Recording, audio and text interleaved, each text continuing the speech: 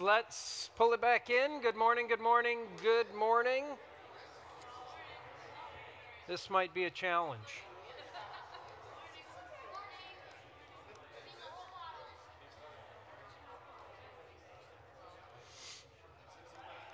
Um, yeah, maybe that's a good way to start. Um, just to get us into this mini series that we're in, we'll take a little bit of a peek at a video that kind of frames where we're heading in just these few weeks. So we'll check this out. That'll help us regather.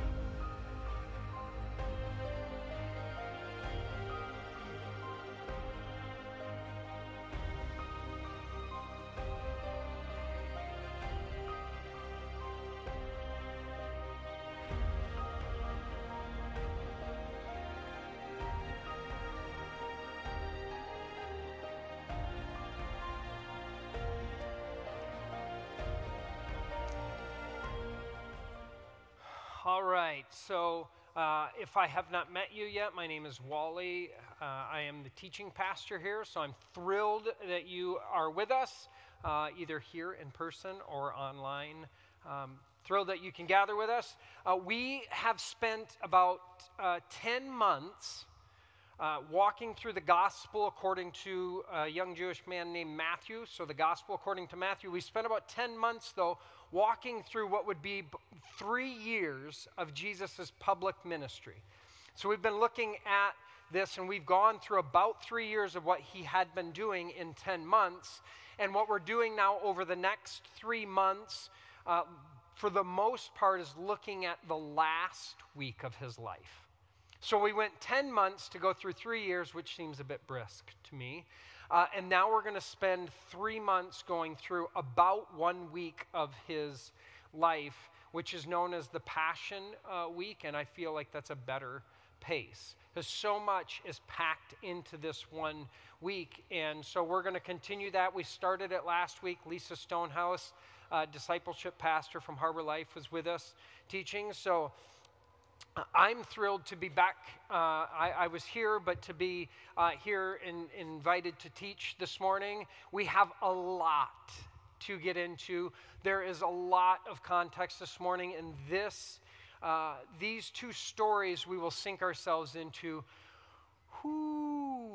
They have just been, for a long time, doing a number on me, but to be able to sink into it, we'll see how far we go. And I have my phone here so that I have the clock before me. I actually have a 1 p.m. all elders, all deacons, all pastors meeting at 1 p.m. to 4 p.m. today. So we do have to end at a specific time so I can get to that. I did not sleep well last night. So if you don't sleep well, you want an all elders and deacons and pastors meeting, because that will just, I am going to be on fire. So good. Maybe a hint of sarcasm, maybe not. But we'll do that. So we got a lot to get to. So I would love to pray, and then I would love for us to sink into the text. Gracious God, I bless you for this space, this opportunity to gather as your body, the church. I bless you, God, for loving us the way that you do, the way you pour out love to each and every one of us, and that you have gathered us together now. May this time bring honor and glory to you. May the words and the posture of my heart bring honor and glory to you, God. Here is your church. May we have ears to hear and hearts to understand what you have for us as a community here and now. And we pray this in the name of Jesus, the Christ. And the church said, Amen. We're in. Now, a few weeks back, we were in a story, we looked at a story of Jesus' senior student, a guy named Peter, and he was asked whether or not Jesus pays his taxes. That was the question.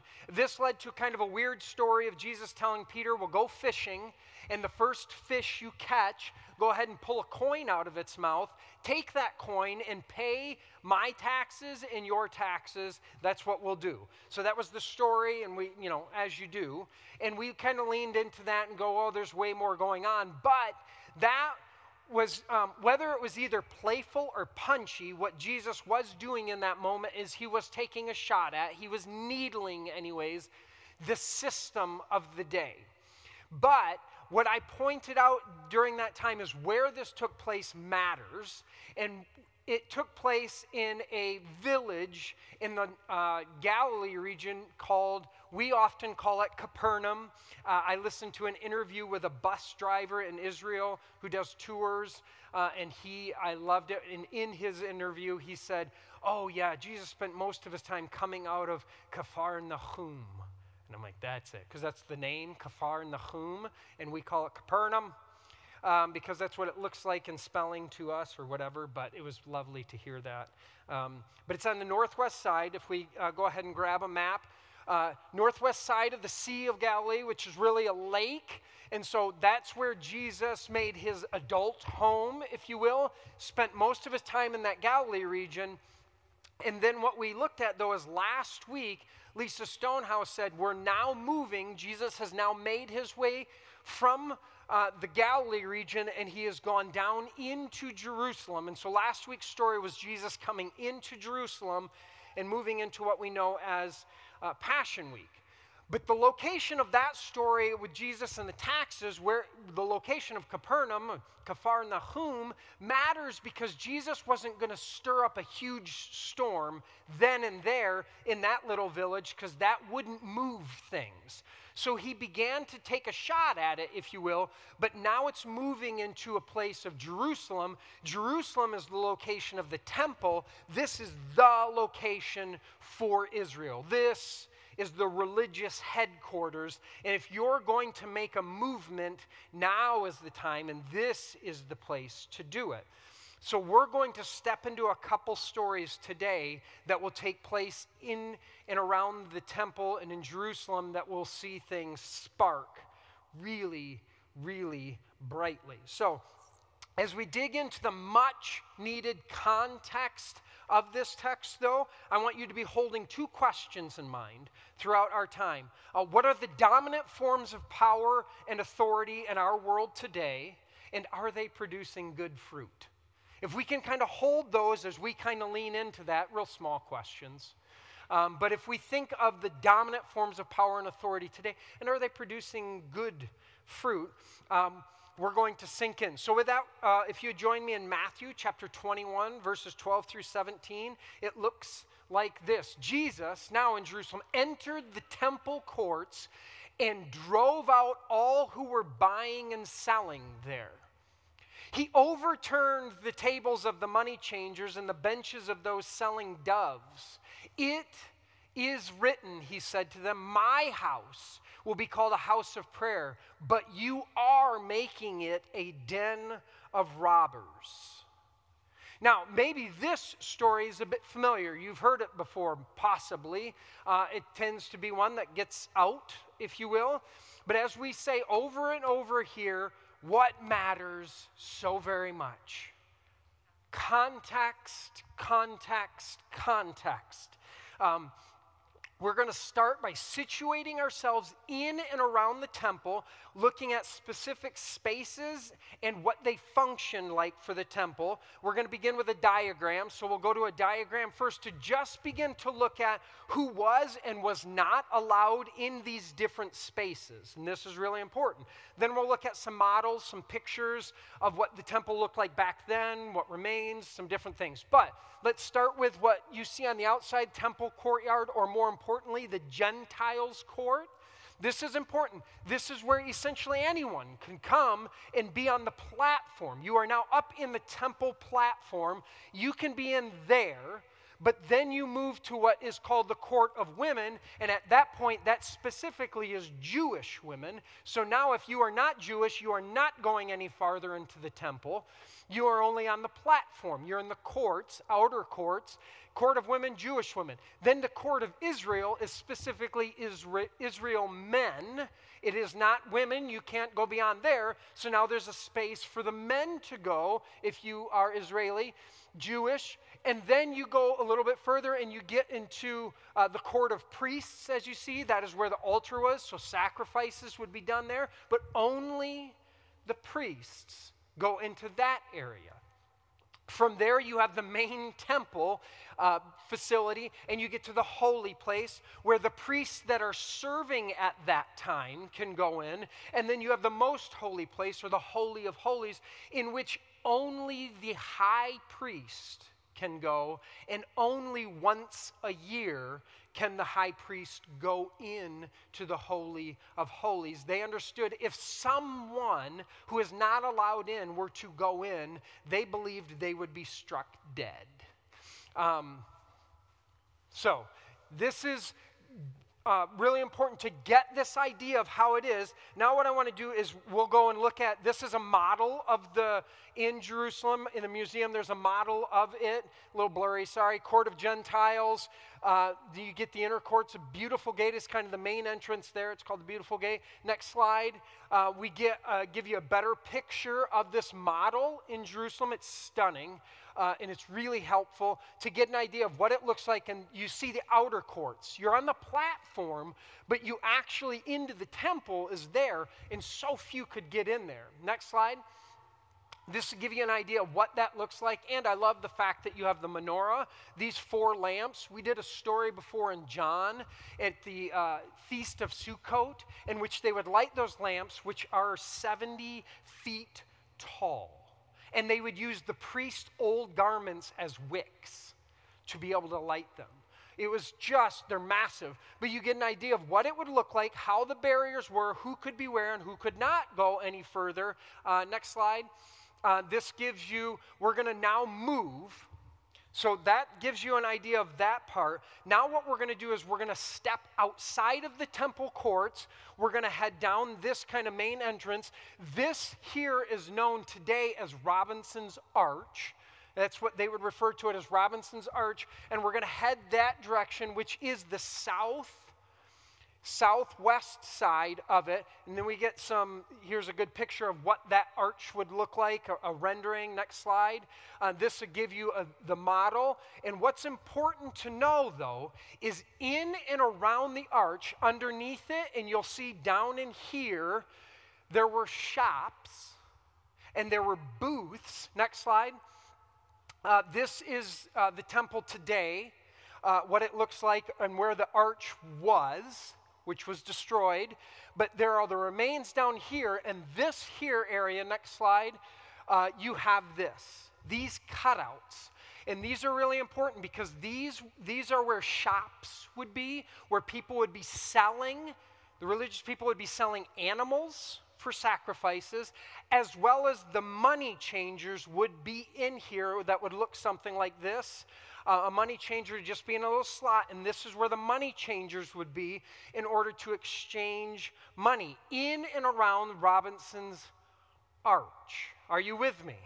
This is important because in these cutouts, they're doing this, money changers, they're selling animals for sacrificing, because if you were to travel any kind of distance, say coming from the Galilee, what you need to bring as your sacrifice is an unblemished lamb. If you cannot afford a lamb, then you would bring 2 doves, cheaper, but you could do that. But they are to be unblemished. They are to be perfect, is how we would say it. So if you're coming from the Galilee and you're walking your lamb from Galilee, which is at least 3, probably a 4-day journey, the chances of it getting hurt, maimed, break a leg, getting stolen possibly, those are too high of a chance. So you wouldn't want to bring it. So religious leaders tell you what, we will sell unblemished animals right near the temple, so you're all set, so you don't have to concern yourself with it. This was a good thing. Convenient. Thank you. That's really helpful. Then the money changers. Money changers, the job of a money changer was necessary and not fundamentally bad. If you're thinking, oh, they're bad. No, it was good. Why? Because they exchanged regular money for the special temple coin. It's called a Tyrian shekel, and it has on it, so a shekel that has often a picture of the 7 species that were kind of the commerce of Israel. You have grain, you have wheat, barley, you have pomegranate trees, you have fig trees, you have olive trees, you have grapes, you have the 7 main species. And so they'd be on the coin. This is your temple coin. You need one of these in order to buy a lamb or doves. You do not want to use regular currency, because regular currency would have a picture of Caesar on it, which is a graven image, and you do not bring a graven image into the temple. Are you with me? So you want to exchange to make sure you don't bring a graven image in, because you have Caesar Augustus, and notice how here it says Augustus Divi, which is Augustus the divine one.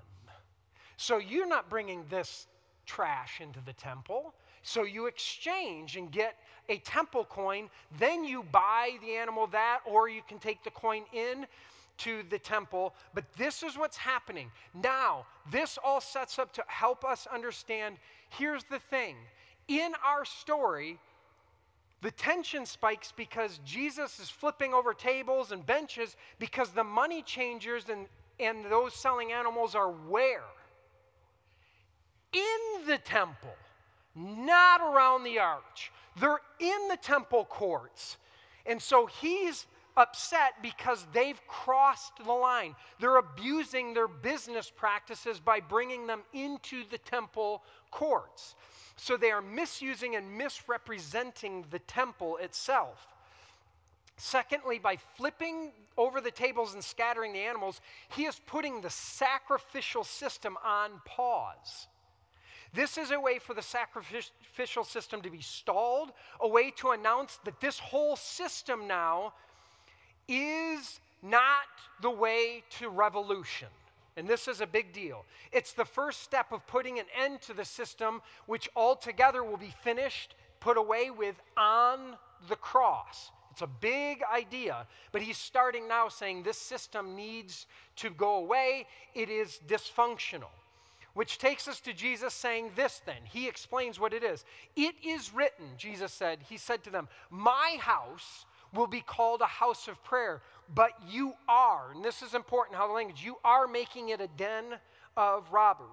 Now we have some key words here that need context, very important. Let's first go with leastes. Leastes, go ahead and say leastes.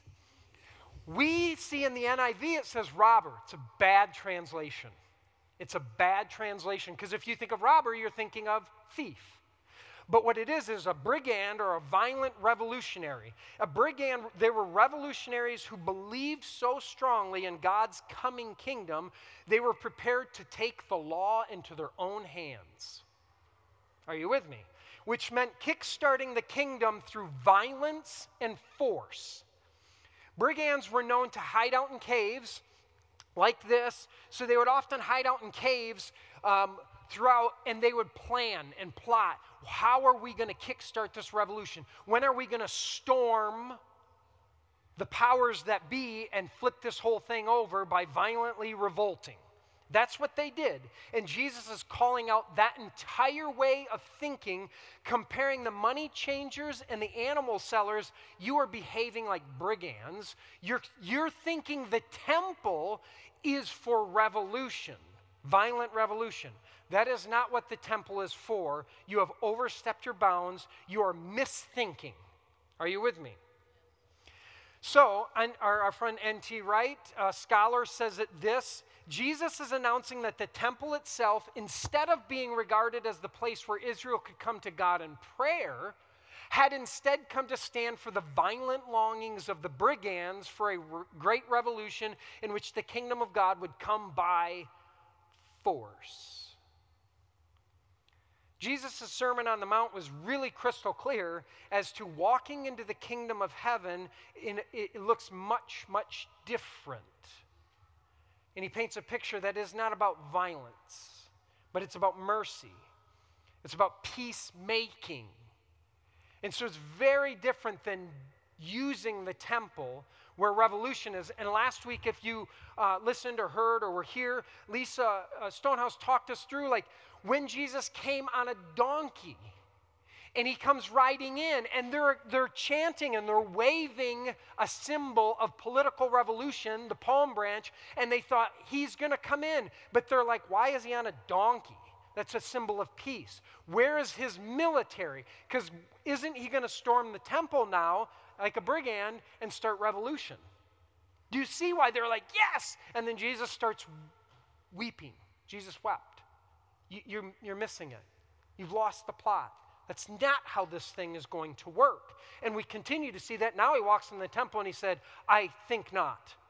You have completely missed the plot. And he's calling it out. And Jesus' actions in the temple were also a response to a question raised by the Hebrew prophet Jeremiah, which he is quoting, but he is actually tweaking. Israel's ancestors in Jeremiah chapter 7, verse 11, Jeremiah says this. He's speaking to the Israelites about how you've lost the plot back then before they go into exile. Has this house, this temple, which bears my name, which means my reputation, my essence. What's it say, though? Has this house become a cave of brigands to you? That's what Jeremiah said. What does Jesus do? He answers the question. You have made this place into a brigand's cave. Do you see the difference? He's like, you've done this. You were warned about it hundreds of years ago, and you went ahead and have continued to make it this way. You're misusing my Father's reputation and who the divine is. Ooh-wee. It is not the buying and selling and the money changing itself Jesus is objecting to. He's objecting to how they have repurposed the symbol of the temple from one of prayer and worship and connection with the divine to the place where they believe violent, forceful revolution will now take place. They didn't understand it, and Jesus is upset and trying to give them as many pictures of, please wake up. This is being misused. Once the brigand-like religious folks are put on pause in Jesus' actions and cleared out, something really fascinating happens. Verses 14 and 15. They're cleared out, and then it says, the blind and the lame came to him in the temple, and he healed them. But when the chief priests and the teachers of the law saw the amazing things that he did and heard the children, children are crying out in the temple, singing, Hosanna to the Son of David. Then the religious people became angry. Now the tables have turned. Pun intended. Come on. It's a good pastor's joke right there. Yeah, see, now we're okay. The religious leaders are the ones who are angry now in what is taking place here. Ooh. Context. Here's the thing. There is a story in the Hebrew Scriptures in which King David has just been anointed king of Israel at the age of 30, and he is searching for a place to set up his headquarters. At this point in David's life, what will become the city of Jerusalem was known as Jebus, and it was belonged to the Jebusites. And David sees this city and says, this would be a good place for my headquarters. So he says, I will take my military and overtake it, and this is where we will be. 2 Samuel is our text. chapter 5, verse 6 and 8, and it says this is the Message version, which helps. David and his men, his military, immediately set out for Jerusalem to take on the Jebusites who lived in that country. But they said, the Jebusites said, oh, you might as well go home. Even the blind and the lame could keep you out. We sit up high. You're not going to be able to get in here. We have this thing fortified.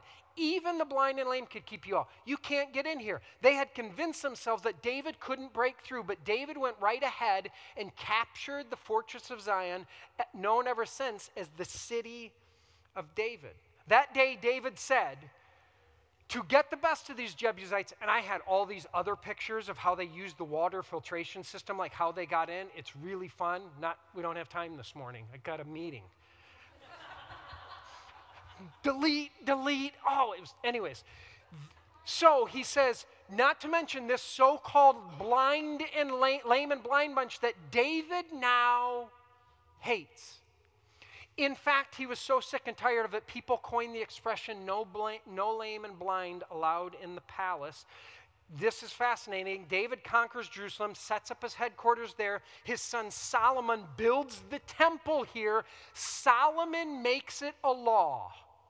No blind and lame are to come into the temple in honor of my father David.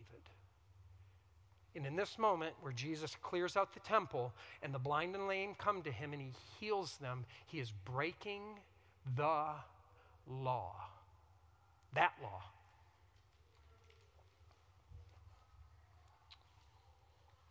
Can you see how the story, though, of the legendary, heroic King David could make it easy for Hebrew people to believe that all it takes is a powerful military and a strong king to win by way of violent revolution? To believe that with a mighty military and a great king, God will empower the good people to defeat the bad people, which is really fascinating how people thought back then, right? Now we can see how Jesus' actions and words in the temple are an announcement of how God's kingdom will and will not operate. Far too many people have used this story of the clearing of the temple, saying Jesus' righteous anger, he's angry, but if you call it a righteous anger, gives them or others permission to be righteously angry. But the question is, what is it that gets us angry? What is it that gets us angry? Traffic? I caught myself this week chuckling at how upset I got in traffic. You're going to exude that kind of energy. You have only so much. You're getting older, mister. Fella is what I called myself. You want to use your energy getting upset about traffic? That person, the light is green. It's been green for probably 7 seconds. Get on the, okay. You see? Maybe it's navigating the grocery store.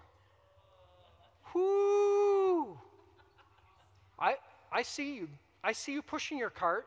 That says 15 items or less. You got 40 in there. Get Sally. Back it up. I have milk and bread. Hold on. Is this what I'm going to get upset? Is this where I'm going to exude all kinds of energy, steaming, kicking? What? Here's the thing. How about racial injustice? Maybe that would get us a bit. And why I want to bring that up? Do you know this story is the most common story used from the scriptures to justify racism? You know who quoted this story and talked about this story in his writings? Adolf Hitler. He said, because of this story, we then should do away with the Jewish people. It says so right here. Jesus cleared the temple of such people. Context, Jesus was Jewish. But he used it, and if you're like, well, that didn't work. Or did it? Context, good heavens, what is it that gets us upset? Because it actually should be flipped. What Jesus is doing here is, who's welcome? Who are you keeping out? What are you doing? Where is this anger being directed, and how is it being directed? Context is so important. And then I want to address the hand that's being raised and saying, I know we're get anger and violence and stuff, but isn't there a gospel writer that says something about Jesus using a whip and going all Indiana Jones in the temple? Again, context. John, the Gospel of John, says this: in the temple courts he found people selling cattle, sheep, and doves, and others sitting at tables exchanging money. Again, so he made a whip out of what? Really important, circle that word, cords. And drove all from the temple courts, both sheep and cattle. He scattered the coins of the money changers and overturned their tables. Doesn't say anything about being violent towards people, but if you're like, but he made a whip of cords. Did you know that the first thing is he talked about my Father's house being a house of prayer. So he said this is about worship and prayer specifically, and then the word for cords is the same word for a good Jewish male would wear his prayer shawl into the temple, and on the prayer shawl are these cords, same word, that hang down that remind you of Torah and how we are to live in following God. And so when it says he made a whip of cords, he used his prayer shawl to make a big symbol, picture, action to say the only weapon that should be found in my Father's house is the weapon of prayer. Because when they would take their prayer shawl and they would pull it up over their head and then they would close their wings, as they called it, this was to go into your prayer closet. Would you go into your closet and pray? It is to just spend time like this. So when he makes a whip, he's using his prayer shawl to say, no. This is the only weapon in my Father's house, prayer. Prayer, not your chaos. Are you with me? So he didn't construct an Indiana Jones whip. It's a prayer shawl. Jesus is playing how prayer is the lone weapon to be used, and he's revealing the original purpose for the temple. Which takes us to Isaiah chapter 56 with the heading above it, in a lot of our Bibles, is salvation for others. We're going to get to verse 7. We'll throw it up there, but I want to read from verse 1 to lead us into it that will guide to get an idea. This is what the Lord says. Maintain justice and do what is right, for my salvation is close at hand, and my righteousness will soon be revealed. Blessed are those who do this, who hold it fast, those who keep the Sabbath without desecrating it, and keep their hands from doing any evil. Listen, verse 3. Let no foreigners who have bound themselves to the Lord say, the Lord will surely exclude me from his people. Please don't say that. And let no eunuch complain, I am only a dry tree. For this is what the Lord says, to the eunuchs who keep my Sabbaths, who choose what pleases me and hold fast to my covenant, to them I will give within my temple and its walls a memorial, we could dig into that word another time, and a name better than sons and daughters. I will give them an everlasting name that will endure forever, and foreigners who bind themselves to the Lord to minister to him, to love the name, the reputation, the essence of the Lord, and to be his servants, all who keep the Sabbath without desecrating it and hold fast to my covenant. These I will bring to my holy mountain and give them joy in my house of prayer. It will be a house for all nations. These foreigners and eunuchs I will bring to my holy mountain and give them joy in my house of prayer. Their burnt offerings and sacrifices will be accepted on my altar. For my house will be called a house of prayer for all nations. Why this matters is Jesus highlights what have you done to my Father's house by saying this, but then he leaves out the all nations part because as a good rabbi, what does he do? He leaves them to finish the thought. Who is the house of prayer for? And basically he backs up and says, finish that for me, won't you? For all nations. Hoo-wee. It's stunning and it's so deeply challenging. In this moment, Jesus is reclaiming the temple because it has been desecrated by religious corruption, spoken about by the prophet Jeremiah. When King David conquered Jerusalem, he leveraged his wounded ego by keeping the blind and the lame out, then labeled the blind and lame as enemies. Then the exclusion of these people from the temple became law. 1,000 years later, Jesus is flipping that over. Jesus knows the temple has been corrupted, so as a sign of a new day, the whole system must be driven out and the temple exposed for what you have done to it. Jesus' actions are not about violence to overtake the temple, but rather he is reclaiming the temple for a bigger, more beautiful intent. I would say here's what the temple is for: a gathering place for all people to experience healing and to take the next right step with the divine, which is exactly what happens next. After the temple has been cleared out, we get our scripture that says this: the blind and lame came to him in the temple and he healed them. Come on. Jesus has cleared out the corruption, and now we see the original and forever intent to make room for the hurting. For hundreds of years, it was only for the upright, for those who could afford to buy sacrifices, but now Jesus is welcoming the left out and looked down on, the poor and the hurting, and he heals them. And what does all this goodness lead to? Verse 15 and 16. But when the chief priests and the teachers of the law saw what? Well, they're amazing things. Do they think they're amazing? He did, and the children crying out in the temple, Hosanna to the Son of David, circle that, they became angry. They are calling Jesus Son of David. They believed the Messiah, the one who was to come, would take up David's throne. And through what Jesus just did, he is correcting, redeeming, and transcending David. Hooey. But doing this, the religious people, they don't think this is amazing at all, because he's wrecking their profitable system. The two dominant systems of Jesus' day, the Roman Empire and the temple system, could not stand the ways of Jesus. And that's still common today. Look at how the religious leaders responded. Do you hear what these children are saying? They asked him. Yep. Jesus replied, have you ever read? That's funny. This is the religious leaders. They know the law up and down back. They have it memorized. Have you never read? Real quick, it's kind of like, I am the greatest Detroit Lions fan in the world. Well, have you ever heard of Barry Sanders? They'd be like, what? Did you just ask me that ridiculous question? That's my comparison.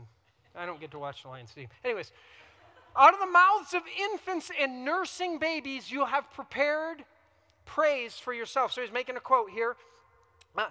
So then we have the kids proclaiming through songs and shouts that the Messiah has arrived in Jesus. The Pharisees, religious leaders, are furious because Jesus has revealed their whole system as absent of justice and righteousness. And then the song that Jesus points to was supposed to be their anthem.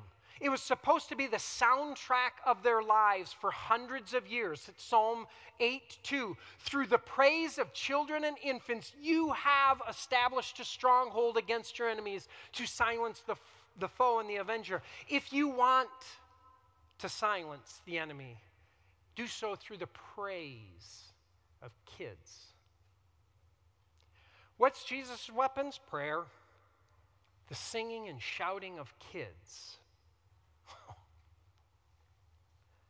Kids praising God with awe and wonder, the weapon of choice when in battle. When a crooked culture and corrupt religion are flexing, this is Jesus' response. We ought to take notes.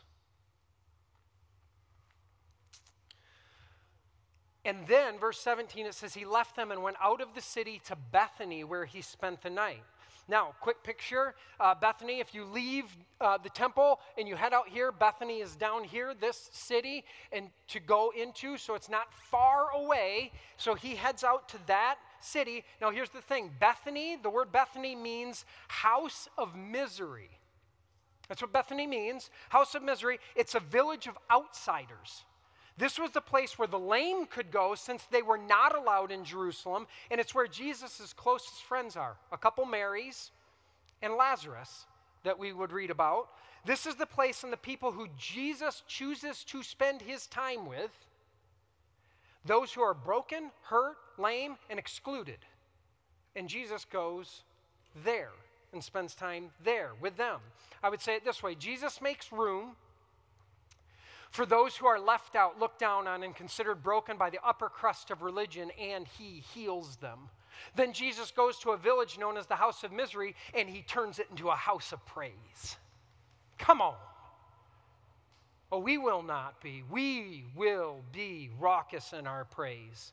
When someone speaks of a church space, a set-apart space, this is the picture found in the life of Jesus, a place to gather and experience belonging and healing by all people, a place for learning how to live as a community rooted in justice and righteousness, which should raise some questions for you and I today. Two things that ignite a fire within me. When the church doesn't make room for people, instead they hurt and shame and keep people out. And when people criticize and cut on the church and do nothing about it. Oh, those two things will get me hot. This call has brought me to this community in ways we see similar to the text. The last couple years in our society, world, have revealed the church to be on fire. So will we just stand back and throw more kindling on the fire, or will we participate in constructing a new kind of church for a new world in which we live in which we say, welcome. All who are hurting and broken and weary and have been pushed out and shoved down and told you don't belong, you do with us and you do here. Welcome. Who are we making room for? And how are we making room for them?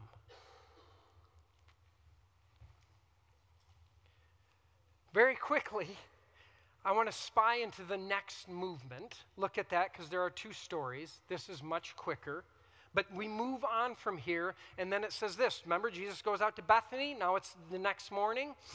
As Jesus was on his way back to the city, he was hungry. Missed breakfast. Seeing a fig tree by the road, he went up to it and found nothing on it except leaves. Then he said to it, "May you never bear fruit again." Immediately the tree withered. Hello? When the disciples saw this, they were amazed. "How did the fig tree wither so quickly?" they asked.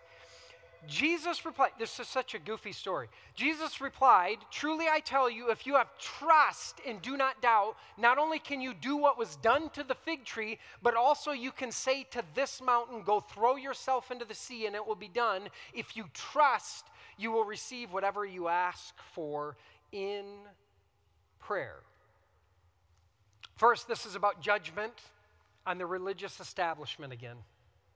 If you're like, why is Jesus, well, I get hangry, but why would you just go and spaz out at a fruit tree?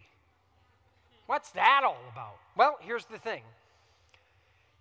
Jesus is calling out the nation for pinning their hopes on a fractured foundation. Last week when Lisa talked about the triumphal entry, as we call it, comes into Jesus. Jesus rode in on a donkey in humility, announcing peace. But not peace through military victory, as was the mantra of Rome. Peace through humble sacrificial love, which serves rather than slays.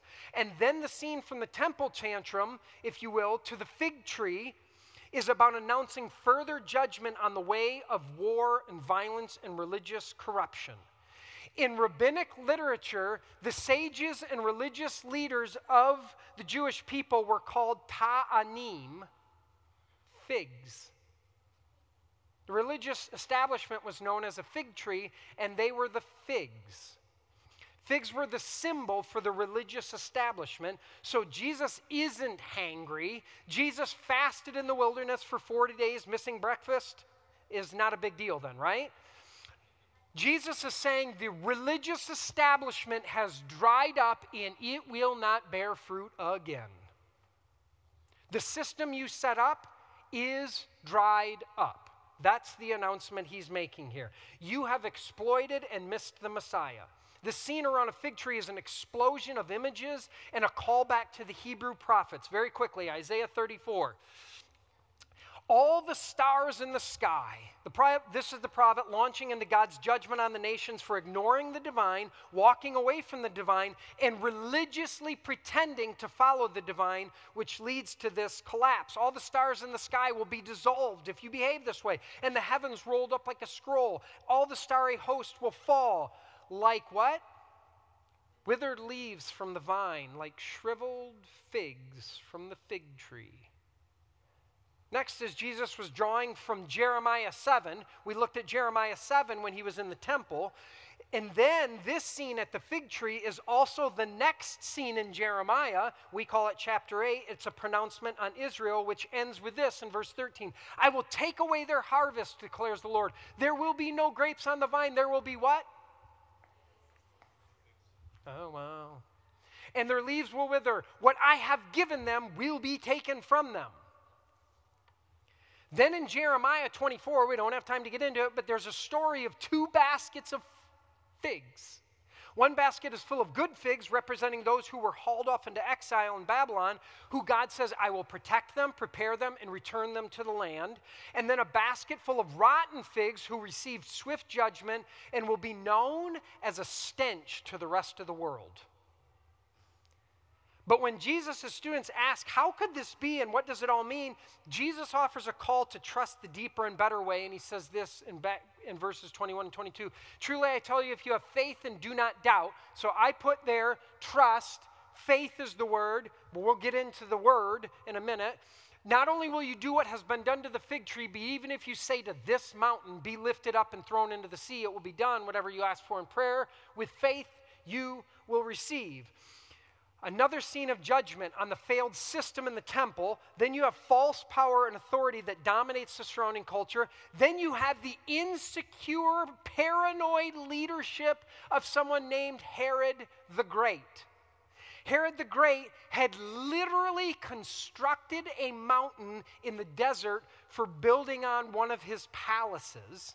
It's known as the Herodium. It's 7.5 miles south of Jerusalem, and this is where Herod's tomb was found and publicly announced in May of 2007, very recent, by archaeologist Ehud Netzer. Here is a sketching of what it looks like. He literally built a mountain. He took dirt and then put his palace on it. Next slide. This gives an idea of what it looks like today. They've been excavating it for a while, and they're finding this mountain, what he had done, because he tried to bury it then, and he wanted to be buried there. Next slide. And you get in, and this is what Ehud Netzer, that's actually, he had found this, and they had put this whole thing in, and it's actually on this railing, Ehud Netzer. He makes the announcement, hey, we found the tomb, and then he was leaning on the thing, fell, and died. It's terrible.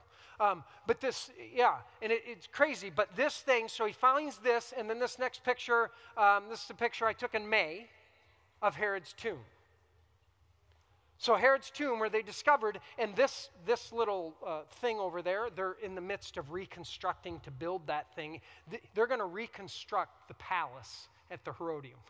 You go back there in a few years, and it's going to be bonkers from what they're digging up and finding. So when he says, Jesus is like, oh, well, if you believe you can do this, you can say to that mountain, the one Herod constructed, you can take and throw that thing into the ocean.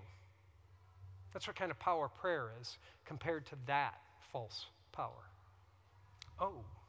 So he's like, get out of here with that. So truly I tell you, this thing, faith, that word faith, real quick. It's the word pistis. Go ahead and say pistis in Greek. It means faithfulness, trust, fidelity, persistence in the way of Jesus.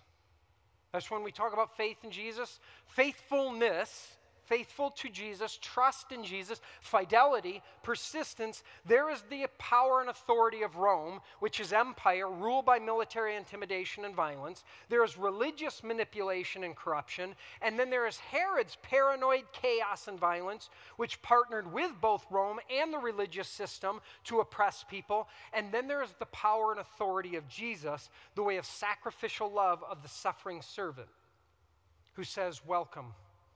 Come to me and I will heal you. You are embraced, you belong, you are loved. Not only was that way, the way of Jesus, upside down and completely countercultural back then, it is clearly countercultural today. The dominant forms around us look much more like empire, religious manipulation and corruption, as well as the paranoid, power-hungry ways of Herod. If Jesus' way of peace is peace through connection, love, service, and forgiveness, then that raises all sorts of questions for us. Are the characteristics of hospitality, love, grace, and forgiveness the dominant tattoos on people's hearts and expressed through people's actions today? What about for those who identify themselves as the church? What will be our way in the world? Will it be empire? Will it be religious corruption? Will it look like Herod? Or will we love our neighbors as ourselves? Will we love Walker well? And will the spaces we create be spaces of belonging and healing for all people? To help center ourselves on the way, the life of Jesus, we come to the table. We participate in the Eucharist, communion, the Lord's Supper, which is a picture of Jesus breaking himself open and pouring himself out for the healing of the world. And then he says, come to me, trust, knit yourself to me, follow me in this way. And then, so we do so as a symbol, a picture. I trust, I'm in, I'm participating. Yes, this is the way that I want to walk. This is the way I want to live. This is what I want to be persistent in.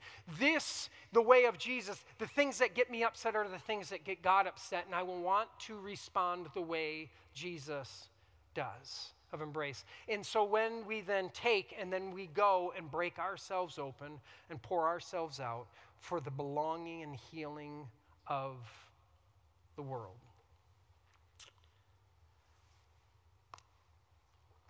So we want to create a little space for those who want to step and participate in the Eucharist. You will hear things like, oh, there's some bread. This bread is a picture, it's a symbol of Jesus' body given for us. When we say, do this in remembrance of me, you hear things like that. We take this in remembering the way of Jesus, the love of Jesus, the life of Jesus for us. Then we take the cup and we remember his blood poured out. He didn't shed blood. His blood was shed. He was killed by the system and the systems partnering up of the day. And so we remember that and we said, oh, this way. We take this in honor as an act of worship. And say, I want to participate in the life, the death, and the resurrection, the new life of Jesus. So as you come, you might hear, this is a picture of the bread. It is a picture of Jesus' body. The cup is a picture of his blood poured out. And we take this and we reflect on it. And then we leave as a community, families, individuals, certainly, but as a community, to embody and live out the way and ways of Jesus. Gracious God,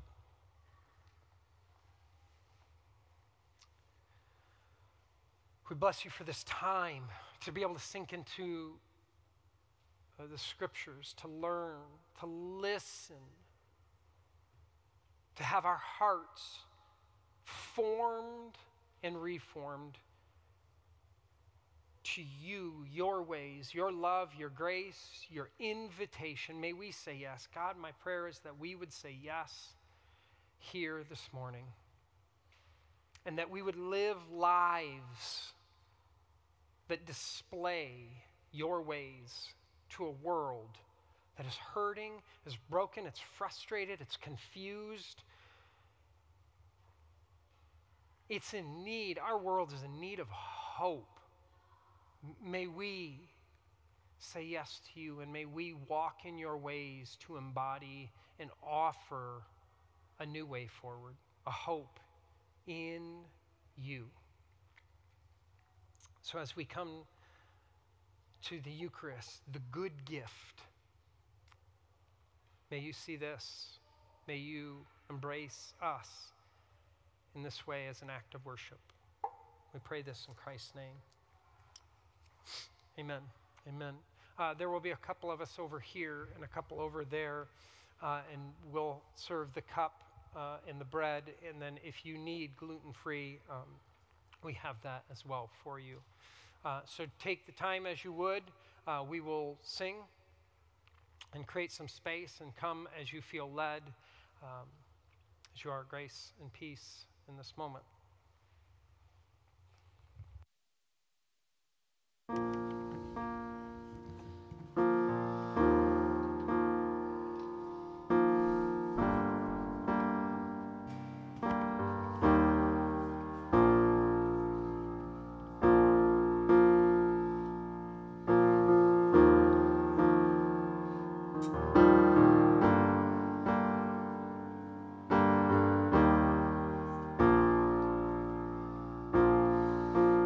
Crushing, in the pressing, you are making new wine. In the soil I now surrender, you are breaking new ground. So I yield to you and to your careful. When I trust you, I don't need to understand. Make me a vessel. Make me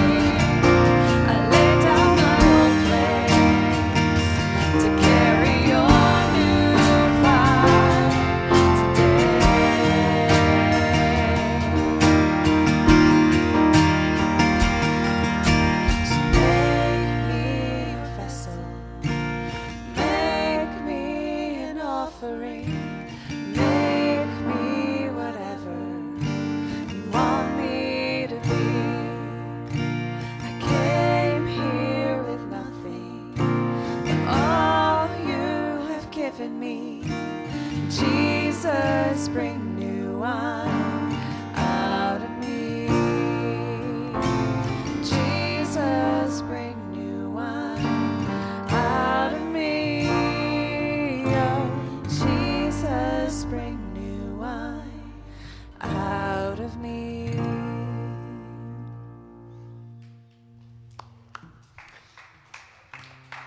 We will continue this conversation next week because from here, when you do such things as Jesus does, the authorities of the day, the religious leaders are going to confront Jesus and ask him some questions, which would come to us. What makes you think you can do this? And how are you going to do this? Which is to us, how will we make space for others? How will we create spaces, places, lives that let people know you are loved, you are welcome, you belong? How do we do that? With our homes, with our lives, in our workspaces, in our neighborhoods? How do we let people know you are loved, you belong, you are welcome? How do we do that as a community? How do we do that as a community? We do our best to try and create spaces, create opportunities for us to extend that invitation, that love, embrace to others. And it takes all sorts of different people with unique gifts and talents and skills and ways about that you go about to show that love. We need you to do that out of a response for what God has done for us, how he loves us. And so it is a buoyant, joyful, even if tension-filled response, an invitation. I want to live this way. It is not easy. In fact, it's very difficult, especially in our culture and society. How do we do this differently? How do we live love forward? That is what we'll lean into some more. That's some of what is before us that we lean into, we wrestle with as a community. May you know, Walker Harbor Church, may you know that you are loved, you are met right where you are, right as you are. You have a Savior in Jesus the Christ with arms open who says, come, and heals with his love.